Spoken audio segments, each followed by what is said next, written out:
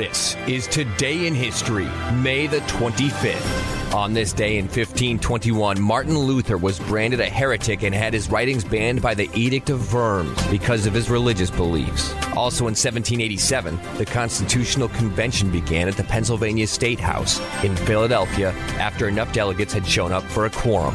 In 1793, Father Stephen Theodore Baden became the first Roman Catholic priest to be ordained in the United States during a ceremony in Baltimore. On this day in 1935, Babe Ruth hit his last 3 career home runs. On this day in 1957, the third tube of the Lincoln Tunnel connecting New York and New Jersey was opened to traffic. Also on this day in 1961, President John F. Kennedy told Congress, I believe that this nation should commit itself to achieving the goal before this decade is out of landing a man on the moon and returning him safely to the earth. In 1979, 273 people died when an American Airlines DC-10 crashed just after takeoff from Chicago's O'Hare Airport. On this day in 1986, an estimated 7 million Americans participated in Hands Across America to raise money for the nation's hungry and homeless. Also on this day in 1992, Jay Leno made his debut as host of NBC's Tonight Show, succeeding Johnny Carson. The Tonight Show tradition continues, and everyone's getting ready for the week you'll always remember.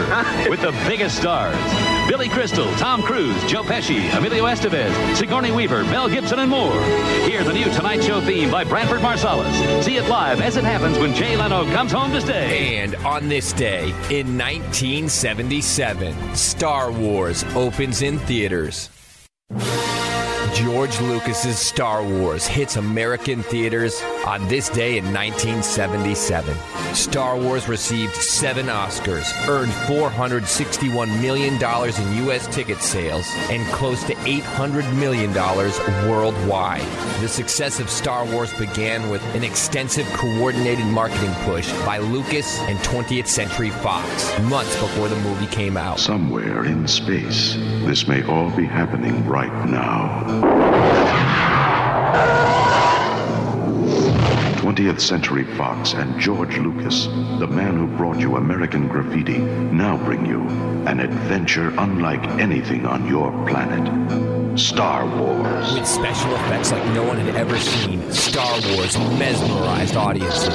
Star Wars became a pop culture phenomenon, and it all started May 25th, 1977, on this day in history.